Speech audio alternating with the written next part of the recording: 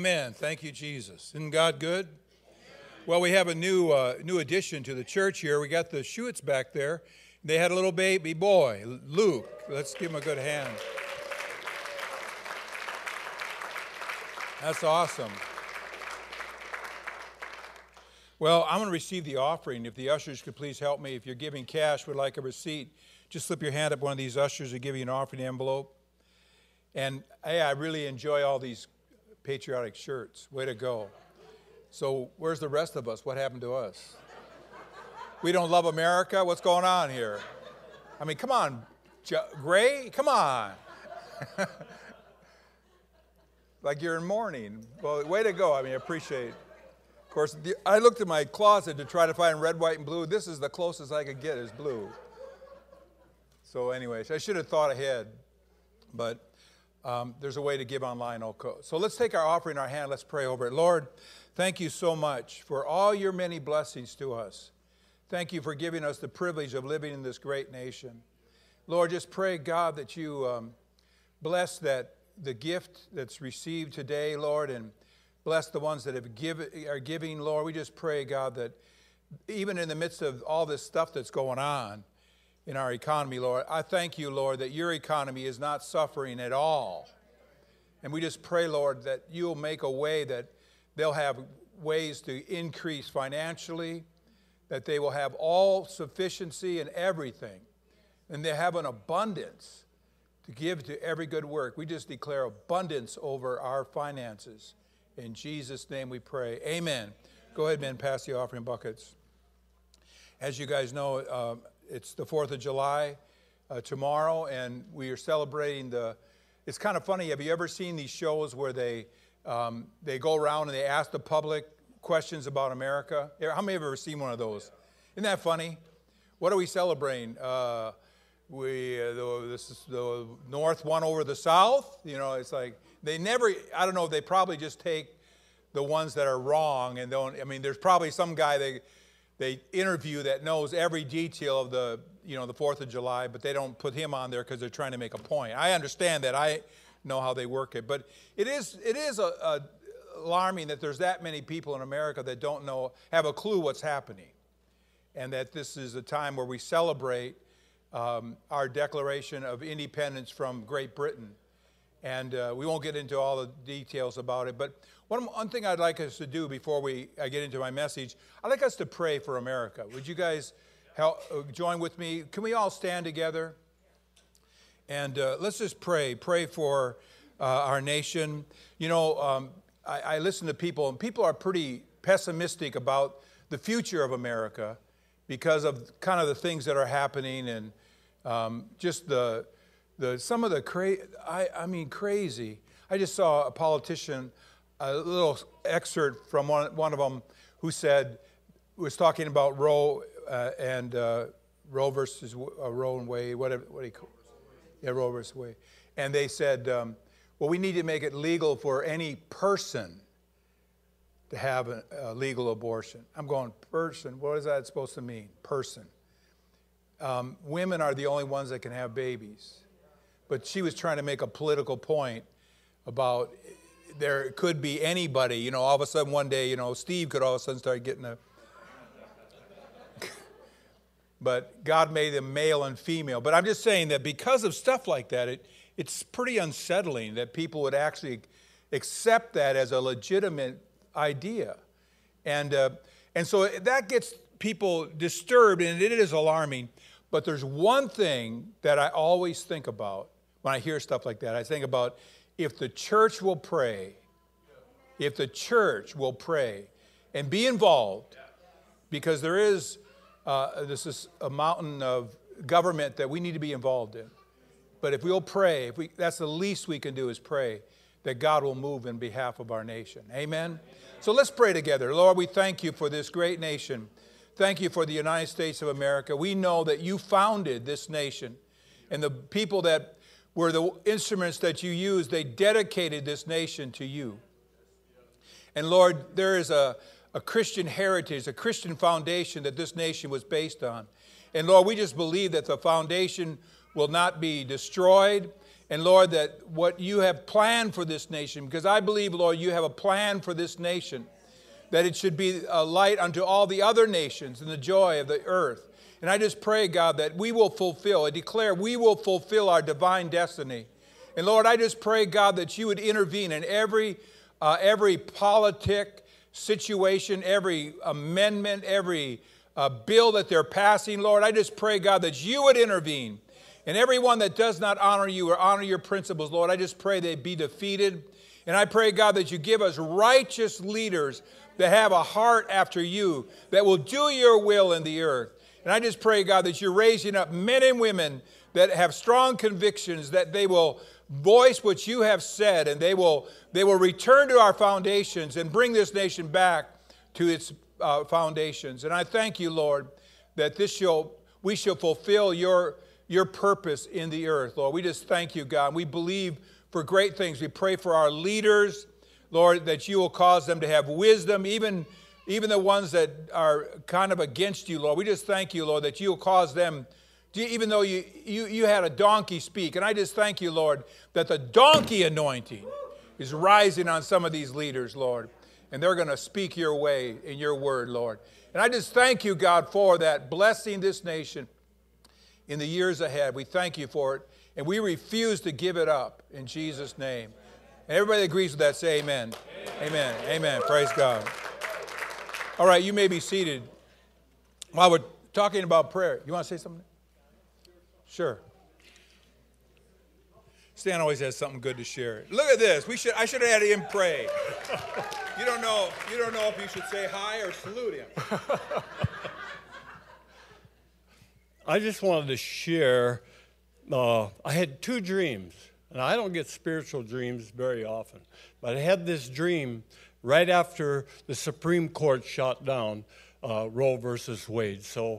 And I didn't put it together. My wife did the next morning. I had a dream, and in that dream, children began to surround me till there was a sea of children all around me, and they were rescued children.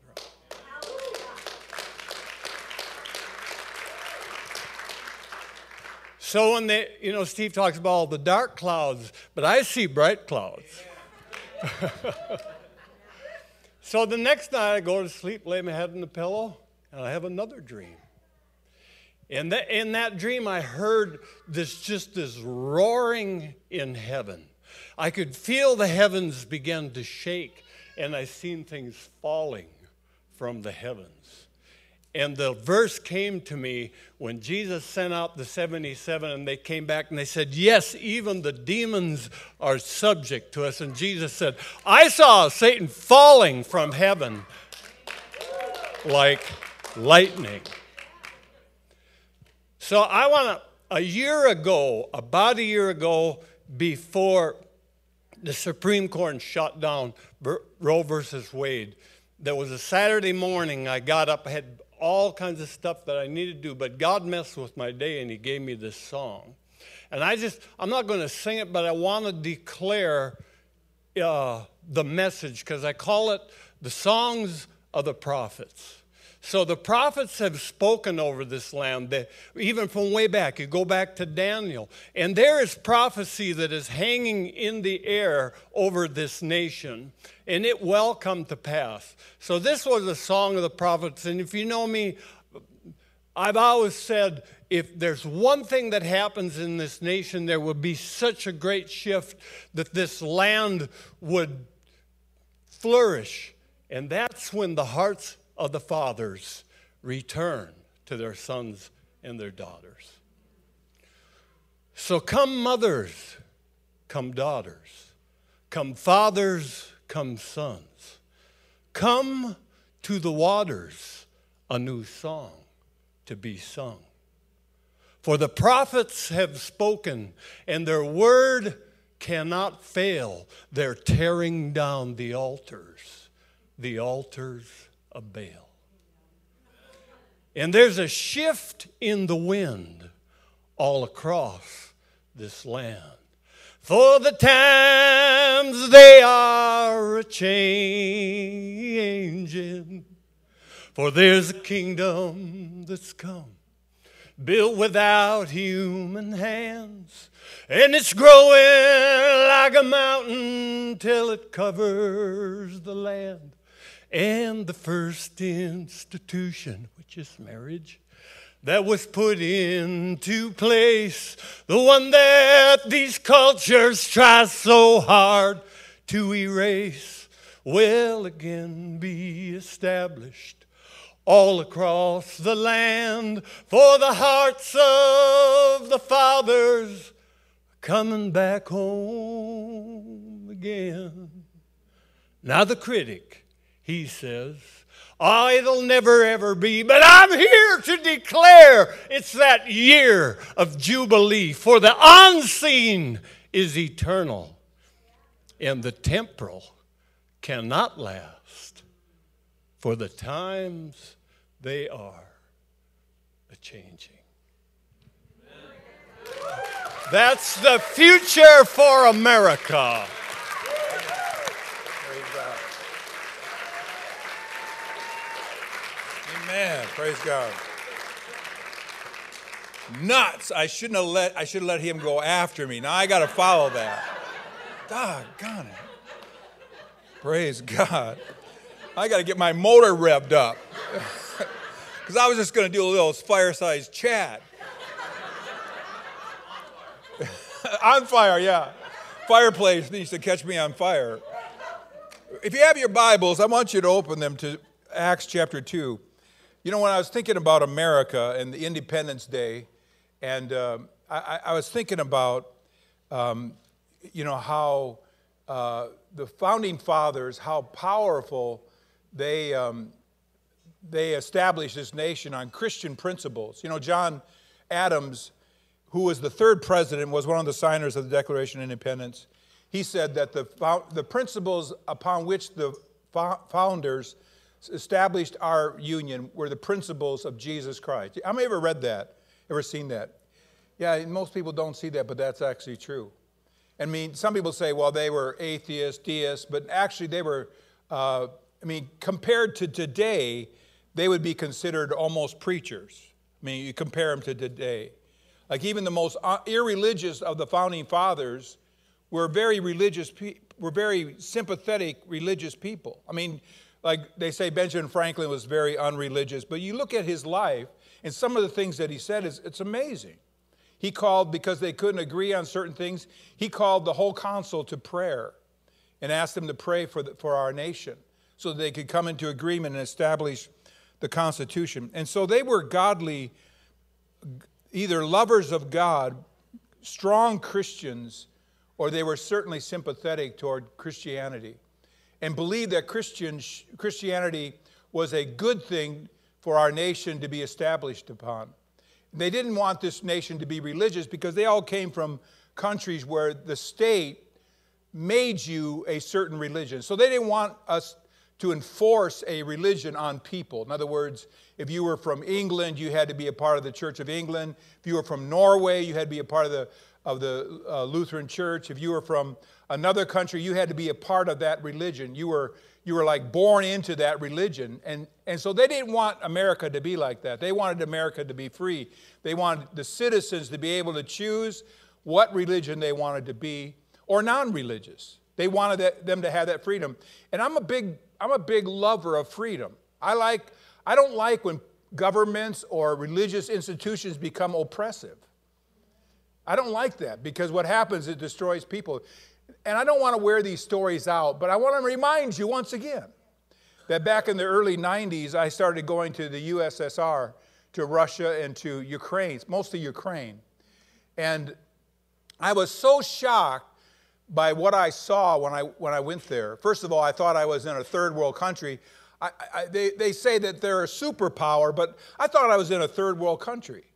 But the biggest thing that struck me was the demeanor of the people that lived there. They were all depressed, downtrodden, cast down, because they lived in an oppressive environment. And they didn't flourish. You know, they say that America, like 96% of creativity and new inventions and new things come out of America. You know, I think it's 96%, something like that. And a lot of these countries, they've never invented anything. They just stole stuff and copied it. Because people that live in free societies are creative. They're free to think. They're expressive. But of course, there's a danger in that because they can go off the rails. Right? But that environment is, even though there's a danger in that, that environment is the best environment for people to grow up in. You know, I was reading through the Genesis chapter 1 through 3 today, or this week, and I was looking at how when God made everything, he made everything and he said it was good. This is good, this is good. The first time he said it's not good is when he said it's not good for man to be alone, but everything that he made, he called it good. And then he planted a garden, he called the garden good. And so what you see is God, a good God, creating a good environment for people to live in. But then he gave people the freedom of choice, and that's good. We don't think it's good because people, you know, I've listened to a lot of debates about why, from people that say, well, if God's all powerful, why does God allow suffering? How many ever heard that argument? If God's all powerful, why? And a lot of people that are atheistic, they say, if God's all powerful and all God's loving, why does he allow suffering?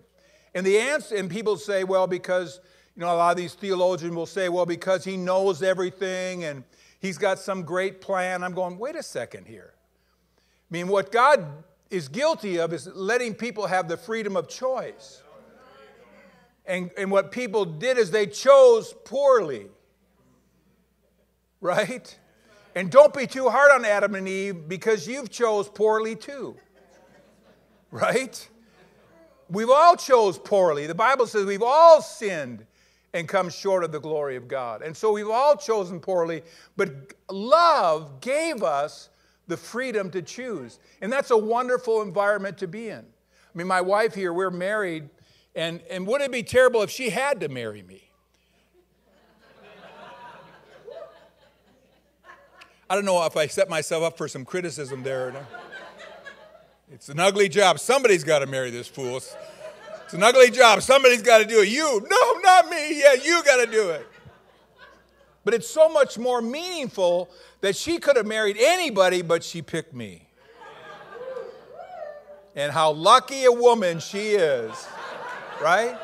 But that freedom of choice, that is like, it's awesome to breathe the fresh air. And that's why people are trying to get here by the millions, because they want to breathe the fresh air of freedom. You know, at one time, America stood alone as a beacon of light to all the other nations because all the other nations were in oppressive situations. Now we've influenced pretty much almost all the nations of the earth. And so our light doesn't seem as bright because there's other lights that shine. But at one time, we were the sole shining light that has influenced the other nations of the world. And there's, you know, bumpy things. We look at our past. There's bumpy things in our past. But there's also tremendous things in our past that we should be proud of. And I just, you know, like first time I went to Ukraine, and it's a long story, but we almost got arrested. And I mean, they have, you know, they came out of communism, but they have what they call stickmen. I wanted to tell you about the stickmen. One time we traveled from Odessa, Ukraine, to Crimea to a town called Armanuts. The way I remember the name of the town is Are You Nuts? That's what it sounded like, Armanuts. I thought, yeah, are you nuts? You have to be nuts to come here. You know, that's what I'm thinking. But I counted how many times we got stopped and our documents checked. It was 14 times from Odessa to Armanuts. So they have what they call stickmen. They're men that stand on the side of the road and they have a stick, a white stick with some reflective tape on it. And if they stick that stick out to you, got to stop. And then they just check you. And what is the purpose of it? They just want you to know that Big Brother you're under the thumb of Big Brother. They just want you to know that. And so they live under that kind of oppression all the time. And that's why it's not a very progressive country. It was very regressed because of that. And so we grow up in this beautiful Christian environment, or this environment that was inspired by Christianity, because that's what it was. It was inspired by Christianity. And we don't realize how blessed we really are. But we are blessed. I just want you to know that. Now, that's not my sermon. That's just a little, hey, guys, get my motor going thing here. But I want you to think, I titled this message, A Culture That Empowers. A Culture That Empowers. And I believe that the church needs to be have a culture that empowers people to greatness. You know, last week Yuri was talking about how to raise a giant killer or something like that. And he says it takes a community of believers to raise a giant killer. And I really believe that because I believe cultures that empower call greatness out of people. Call greatness. Create an environment. Because in religious, legalistic environment, what happens is that you're always under the thumb of somebody. They manipulate you by the threat of hell, or they manipulate you, even though there is a real hell, but they manipulate you into obedience rather than calling greatness out of you. And I think that even though that correction is necessary, I don't think the whole thing should be correction. How many know what I mean? I believe that there's people, when they get into empowering environments, they can start breathing again. It's like America. They can start breathing again. They can start expressing what God placed inside of them. And that's really what we want. And so there's a culture that we are developing here at Destiny Church that I want to describe to you as we go through here, if I make it through this message without getting sidetracked onto some other thing. But cultures produce a certain product. And so we need to be aware of cultures. See, when you walk into this building, you can sense an atmosphere. And anytime you go into somebody's home, and we're unconsciously sometimes aware of that. Sometimes we walk into like a certain environment, we go, we like it. Sometimes we walk into a certain environment, we don't like it. You can drive through cities sometimes, you can say, there's an environment in this city, you can pick it up. It's like it seems oppressed, it seems downtrodden, it seems like discouragement or oppression is here. You can go into another city, you could say, this city seems to have a certain amount of uplifting environment. And you can do that in homes. I remember one time I heard this preacher, he was invited to go over to somebody's house, and he walked in, him and his wife walked into the house, and they were just going there to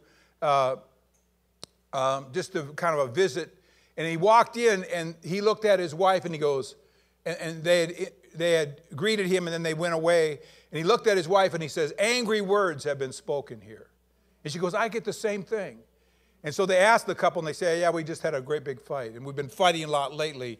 And so because of how they were interacting with each other, they were affecting the culture of their home. And that's so important because culture is something that you can't necessarily say, well, the walls are the wrong color, the furniture is outdated. You can't necessarily say it. It's something in the atmosphere, it's something in the environment.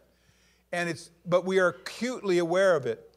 And culture forms us, or culture, in a sense, creates us. You know, it's like, I was going to one time illustrate this because I preached on this before, but I was going to take, what do they call that? Not silly putty, but that stuff, that clay. What is it called? Play-Doh, yeah.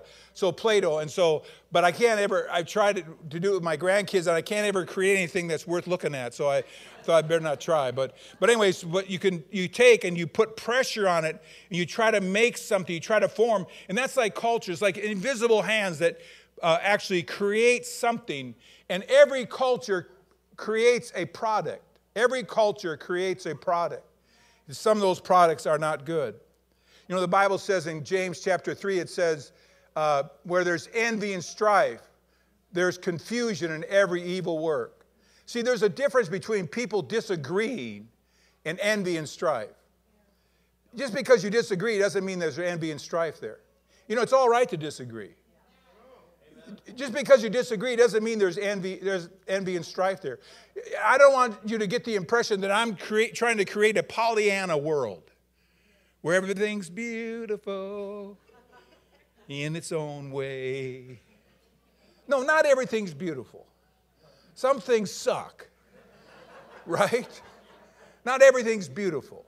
I'm not trying to create a Pollyanna world, but what I'm trying to say is that we have to be conscious of the environment or the culture that we're creating. Cultures produce a certain product. And so culture is strong, is a very strong thing because it creates something, it produces something, it kicks out something. And so we have to be conscious of the culture. In Acts chapter 2, in verse 40, it says that Peter preached to them and warned them, this is verse 40, the Passion Translation, warned them with these words, "Be rescued from this wayward and perverse culture of the world. Be rescued from the wayward and perverse culture of the world, of this world." The Message Bible says it like this. Peter went on in this vein for a long time, urging them over and over, get out while you can. This is the Message Bible. Get out while you can. Get out of the sick and stupid culture. So we all know about being saved from sin and getting ready for heaven, but that's not what he's talking about here. He's not talking about, these were converts to Christianity. They were the first converts that on the day of Pentecost, after that Peter preached. He was not talking about being saved from sin. He was talking about a culture. He said, be saved from this evil, well, he called it, put the Message back up there again. He called it, get out of this sick and stupid culture. Because the culture that they were living in was the culture that crucified Jesus. I mean, they were people that said they were believers in God or lovers of God, but that culture, when God came down in a human form, that culture actually killed God. And that's a pretty serious negative culture, wouldn't you say? And so it's interesting that culture forms either by design or by default. In other words, you say, well, I don't know, I don't know what our culture is. Well, you have a culture. It's either created by design. In other words, you have thought about it and you are deliberate in pushing your values into that culture. It either forms by design or default. In other words, you're not doing anything, but it's forming. And we have a culture about ourselves. We have a culture in our home. We have a culture in this church. We have a culture in our government. We have a culture in our businesses. There's cultures everywhere, and the ones that we're trying to develop is an empowering culture. You know, I thought about this one time. I used to fly a lot and travel a lot, and I used to always like to travel with Northwest Airlines. How many ever heard of them? They're not around anymore. But I was so impressed with Northwest Airlines that I almost wanted to buy stock in the airlines. I thought, this is a great airline. You go up to the gate there, you had to have a seat change or something. They're all like real perky and friendly. And yes, well, we'd love to do that for you. We're so glad that you're here. And then I don't know what happened, but I noticed that a shift in the people. And it was like I'd walk up to the gate, I needed to change my seat. Well, everybody wants a different seat. You know, it's like, you know, there was a totally different change in the employees, and I knew that this airline was in trouble. You know, I remember I listened to this investor, and he said that, you know, a lot of investors, when they invest in a company, they look at the balance sheet, they look at all the stats, and then they invest based on that. He goes, I don't ever do that. He goes, I look at the balance sheet, I look at the numbers, but then he goes, I go to the company, and I walk around and talk to the employees, because I know that if the culture of this company is bad, this company is doomed to not be very good. And so culture is so important because it creates a certain product. Kevin Leal said this. I say it just to shock you. I don't know if it's true, but I'm going to give it anyways. He said, culture is stronger than the anointing. That's a pretty bold statement, but he said it, and so I don't know. But I say it so because it is kind of shocking. Culture is so powerful that you'll do almost anything that the culture says once you've been formed by it. Culture is so powerful that you will do almost anything the culture says once you've been formed by it. And you've heard me say this before, but culture is the reason there are suicide bombers. I mean, just think about that. Would you do this? Would you put bombs on yourself? Cover yourself up, walk into a crowded room and go push a button. Would you do that? I mean, are you kidding me? I would never do that. That's because I was raised in this culture. Right? If I was raised in a different culture, you'd never know, but I still wouldn't do it. Years ago, there's a saying that says, talks about drinking the Kool-Aid. How many ever heard that expression? Oh, they drinking the Kool-Aid. You know where that came from? Came from Jim Jones. I think it's Jim Jones, right? In his cult in Guyana, where he convinced almost 1,000 of his followers to drink cyanide-laced Kool-Aid. Now, just think about that. Even parents were giving it to their kids. Now, would you do that?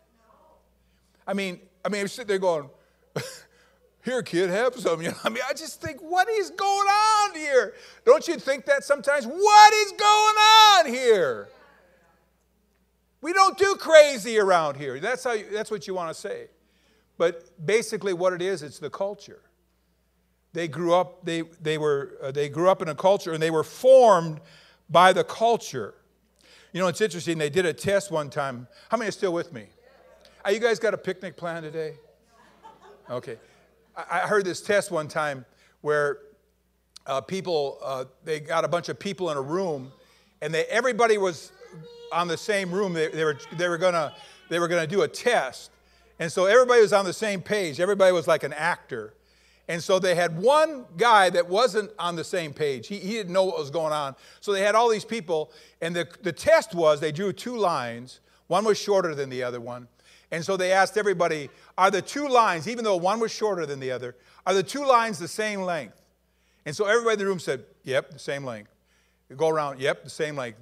So they get to the guy that isn't on board with the scheme. He looks at it and goes, same length.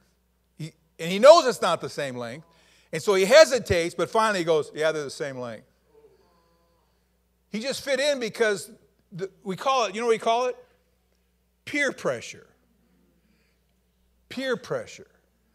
And those things are very real. Amen. Those things are very real. And so culture is so powerful that once you've been formed by it, it's almost impossible not to get out of it. And so I think one of the biggest examples of a dysfunctional situation is Lot. Many of us have heard the story of Lot, where Lot and Abraham separated. It says that Lot pitched his tent towards Sodom and Gomorrah. And it says the people of Sodom and Gomorrah were very wicked. The Bible tells us that Lot's righteous soul was vexed every day by the wickedness of the people. He was vexed by it, but he didn't do anything about it. And so he pitched his tent towards Sodom, and so then it came time where God was going to bring judgment on Sodom and Gomorrah, and so he sent two angels there. And they clearly did not want to leave. They clearly didn't want to leave. And so finally what happened was the angels grabbed them and dragged them out of the city and said, go, get out of here. God's going to destroy this place. And then they said, don't look back.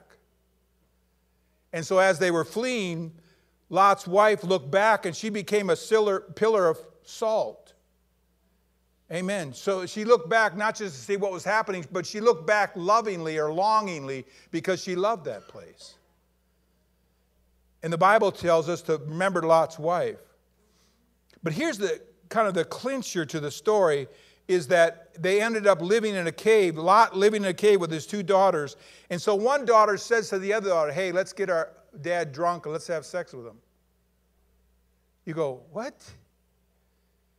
I mean, how insane can you get? Well, you haven't lived in Sodom. You weren't formed by Sodom and Gomorrah. But if you lived in Sodom and Gomorrah, that would seem logical to you. That would seem reasonable to you because they were formed by the culture. How many can see what I'm saying? And so culture is defined by this one phrase, this is the way we do it here. And so it's very important that we are in tune to the culture and what is happening around us. And, I think about this sometimes, and I've said this before recently about your friends, because your friends help you make up part of the culture. The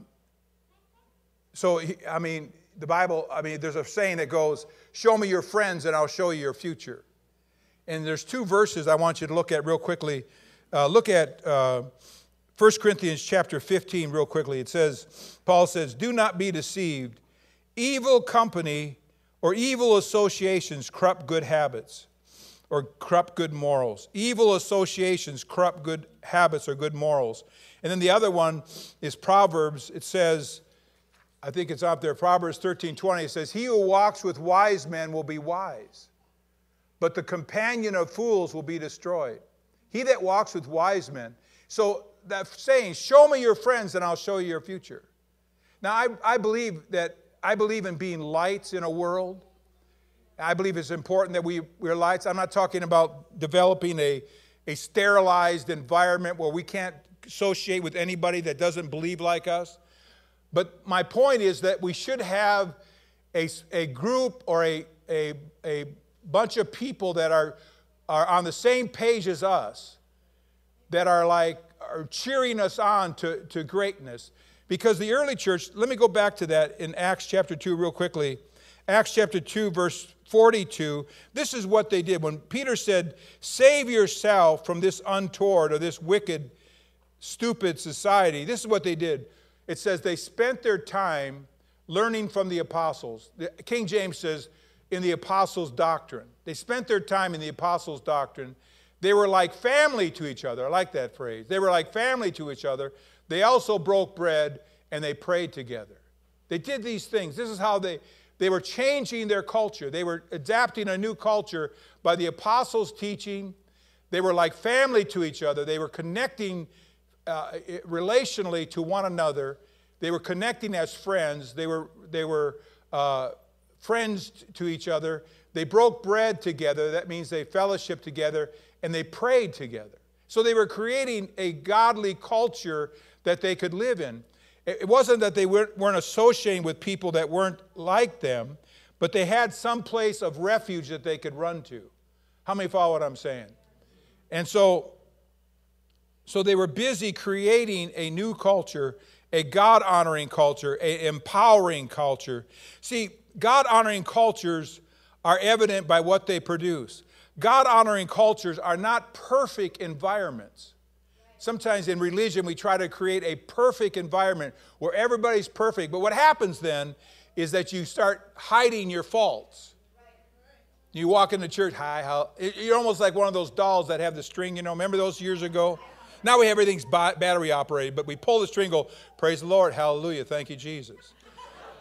How are you doing? Praise the Lord, hallelujah, thank you, Jesus. Are you guys doing okay?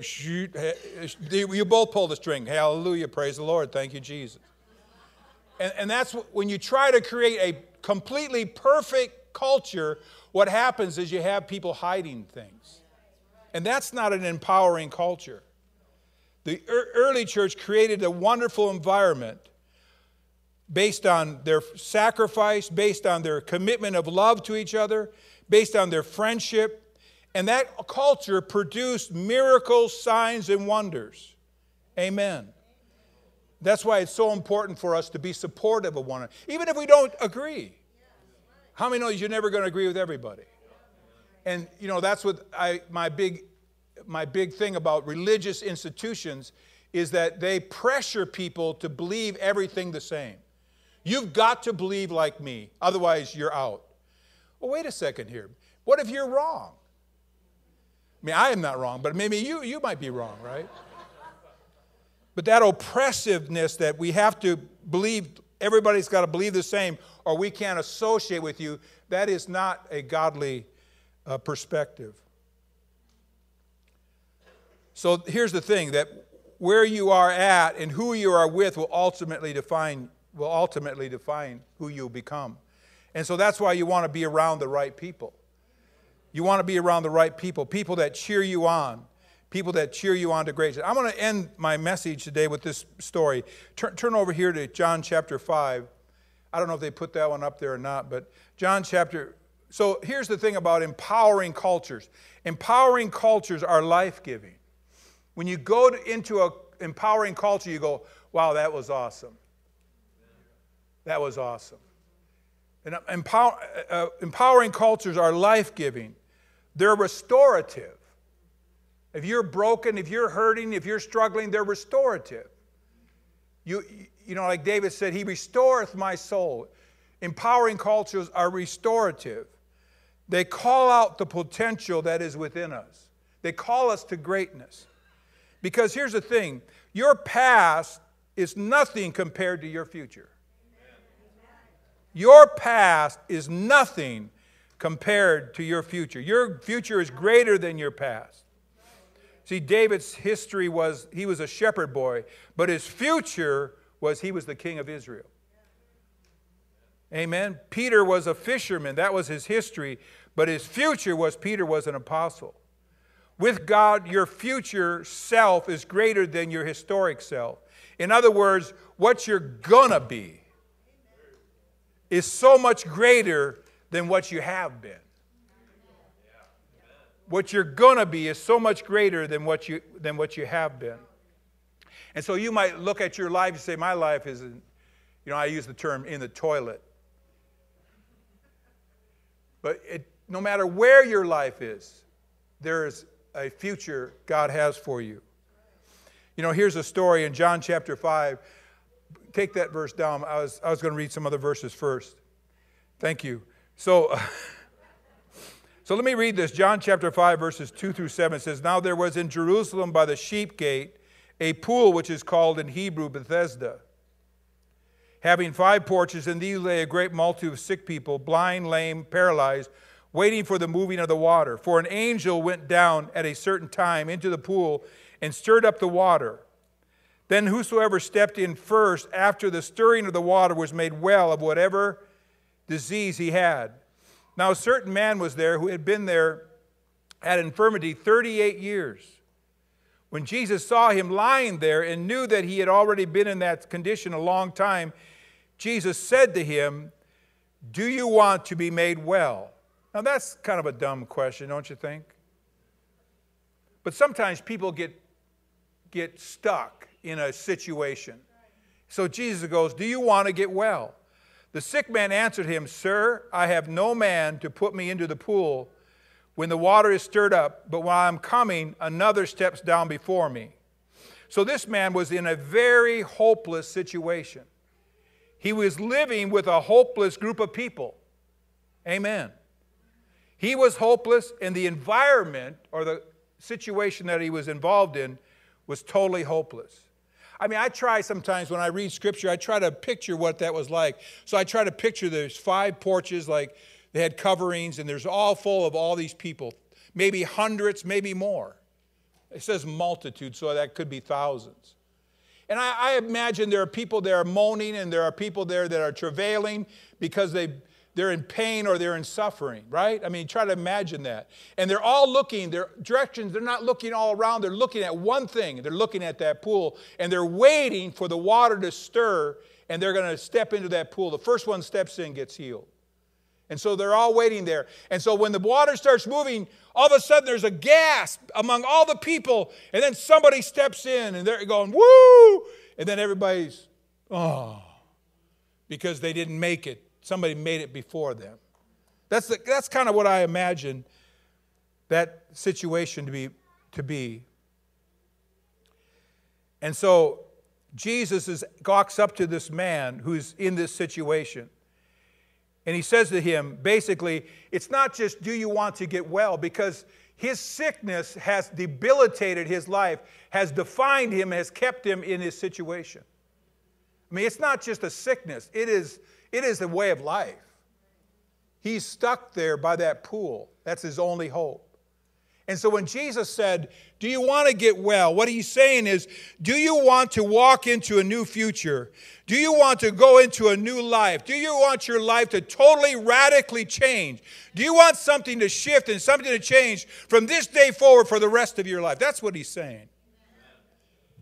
But it's interesting. And instead of saying yes, he starts to explain and to blame. Those two things. He starts to explain and to blame. He explains his history. His history is filled with pain. His history is filled with suffering. His history is filled with frustration, inability, hurt, disappointment. That's his history. He starts saying, I've been here for a long time. I have been so disappointed over my life. I've suffered so much. And Jesus is saying, do you want to walk into a new day? Do you want to go from here and do you want to step into a new dimension of life? Do you want it to be like this or do you want to go forward? That's what he's asking him. He's not just asking if you want to get well. The second thing this man did was he blamed others. He says, I could get out of this situation, but someone is always in my way. And if you listen to people talk, when they're in a situation, it's always some condition in their past or some person that has gotten into their way that keeps them from moving forward. And Jesus doesn't say, well, you've had a tough life. You've really had it rough. Even though I don't think that would be a bad thing to say. Or he didn't say, yeah, people are cruel. People can be cruel. He didn't say that either. Here's what he said. Now put that verse up there. Jesus told the man, I like this. Get ready. Ready? Are you ready? Get up! I like that. Doesn't that could preach, couldn't it? If you guys were going to a picnic right now, you'd want me to preach that. Get up! Right? Get up! Wow, that's powerful. Get up! Not only get up, but pick up your cot and walk. In other words, don't stay here no longer. I'm giving you a new life. I'm giving you a new future. Historically, he can't get up. It's impossible. But Jesus is calling him to a new future filled with possibilities. Historically, he can't get up. But Jesus is intervening in his history and calling him to a new future. Get up. Pick up. It is more than a healing. It's a new life with unbelievable possibilities. Pick up. Get up. See, the reason he told him to pick up his cot was this was the symbol of his confinement.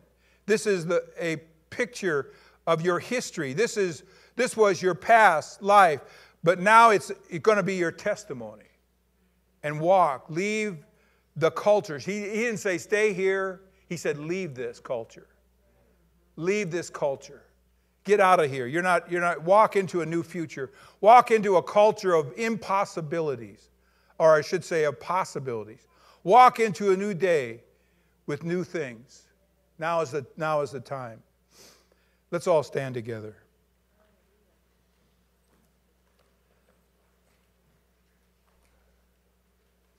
See, I believe America has a great future because of the church. I heard a lady say one time, she said, I love listening to personal prophecy because it helps me see people as God sees them, not as they are. I thought that's powerful. Because God sees people differently. How many know that he sees people differently than you? We just get aggravated. You're getting on my last nerve. But God's over there saying, because I've had, we've had people that prophesy here a lot, prophesy over people. And, like I know the people. I have the advantage. I know these people. And when they're going to get a word, I'm thinking, boy, I got a word for them. You know what I mean? And another thing, and another thing, and another. That's my word. But then all of a sudden, they'll give them a word, and I'm going, what? And it took me a long time to adjust to see, I'm looking at them in their history. But God is calling them into a future. Isn't that powerful? God is calling them into a future. And when Jesus comes to us, we can be in situations. Jesus comes to us, we might be in these environments that are so broken. Because, there's a lot of, people grow up in broken environments. Dysfunction, mom and dad were half crazy. I don't want to pick on mom and dad because I am a mom and dad, But, and I know it's not easy, but, you know what I mean. It's like, I always say this, I don't drink alcohol at all. And there's a lot of reasons why, but But if someone says, here's one reason. If someone says, my mom or my dad was an alcoholic, the next thing they're going to say is not going to be, and so my life was wonderful. That's not going to be the next thing out of their mouth. When they say my mom was an alcoholic or my dad was an alcoholic, and I'm not degrading anybody, please, I understand. But the next thing out of their mouth is, my life was tragic. And so that's your history, but that's not your future. And so I want you to hear God's, an empowering culture calls people out. And I want to call you out this morning. I want to call you out. You say my history is, let's forget about that for a minute. You don't understand that somebody got in my way. Let's forget about that right now for a moment here. It's not worth, he or she is not worth the future God has planned for you. It's not worth it. God's got a great future plan for you. And you wouldn't believe, if you respond to God's word, you wouldn't believe what God will do with your life. 5 years from now, people will look at you and say, wow. Even a year from now, people look at your life and say, wow, what happened to you? I got called out by the divine power of God. Amen? Let's bow our heads just for a moment. Can we sing? Do you have a song we could sing? Let's sing this song, and then I'll pray. The atmosphere is changing now, for the Spirit of the Lord is here. The evidence is all around that the Spirit of the Lord, let's sing that out again, the atmosphere. The atmosphere is changing now, for the Spirit of the Lord is here. The evidence is all around that the Spirit of the Lord is here. Overflow in this place, fill our hearts with your love, and your love surrounds us. You're the reason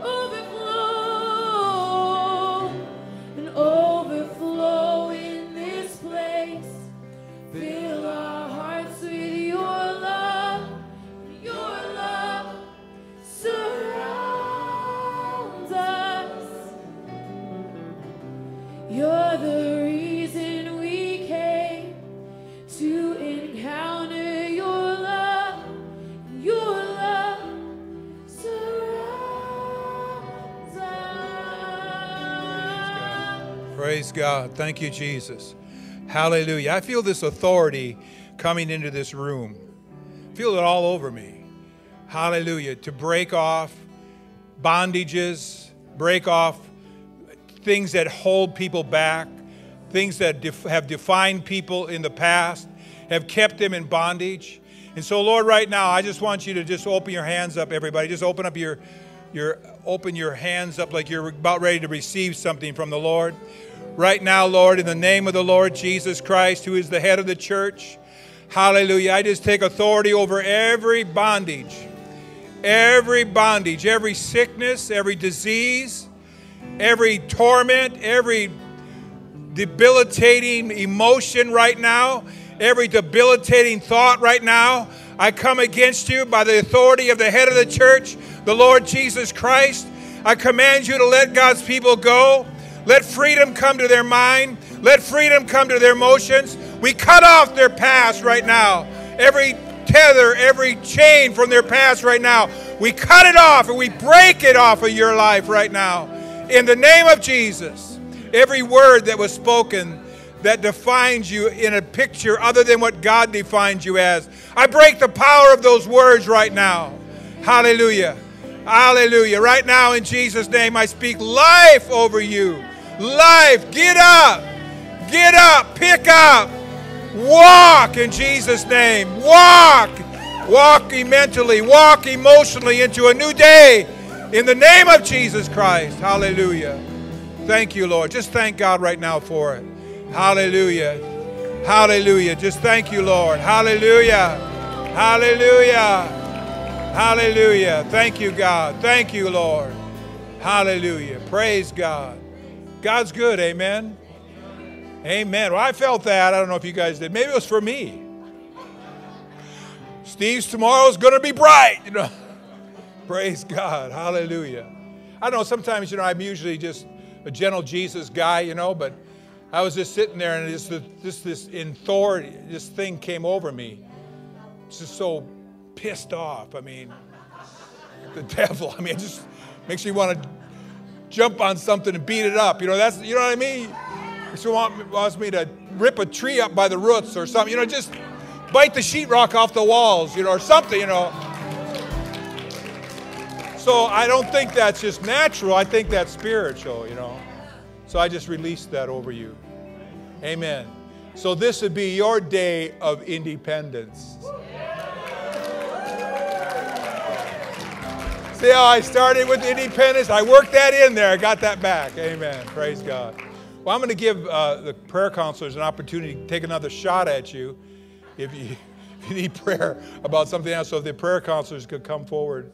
These are wonderful people, and they'd be glad to pray for you if you have a need, any kind of a need, physical need, mental, emotional. You want them to agree with you about something. Just as soon as I dismiss, it's been great being in church with you today. You're a great-looking bunch of people. I say that backwards? Great-looking bunch of people. Is that the right way to say that? Great-looking bunch of people. Either way, it sounds right. But anyways, and I'd really pray you have an amazing 4th of July celebration and celebrate with your family, your friends, and just always know this, that you can be a light no matter where you are. Someone says, well, my family's like an oak tree, it never produced anything but a bunch of nuts. Hey, nuts need help too. How many of that's true? Praise God. Well, God bless you all. We have some refreshments in the back. Please join us for some fellowship, but if you do need prayer, please come forward. God bless you. Have a great 4th.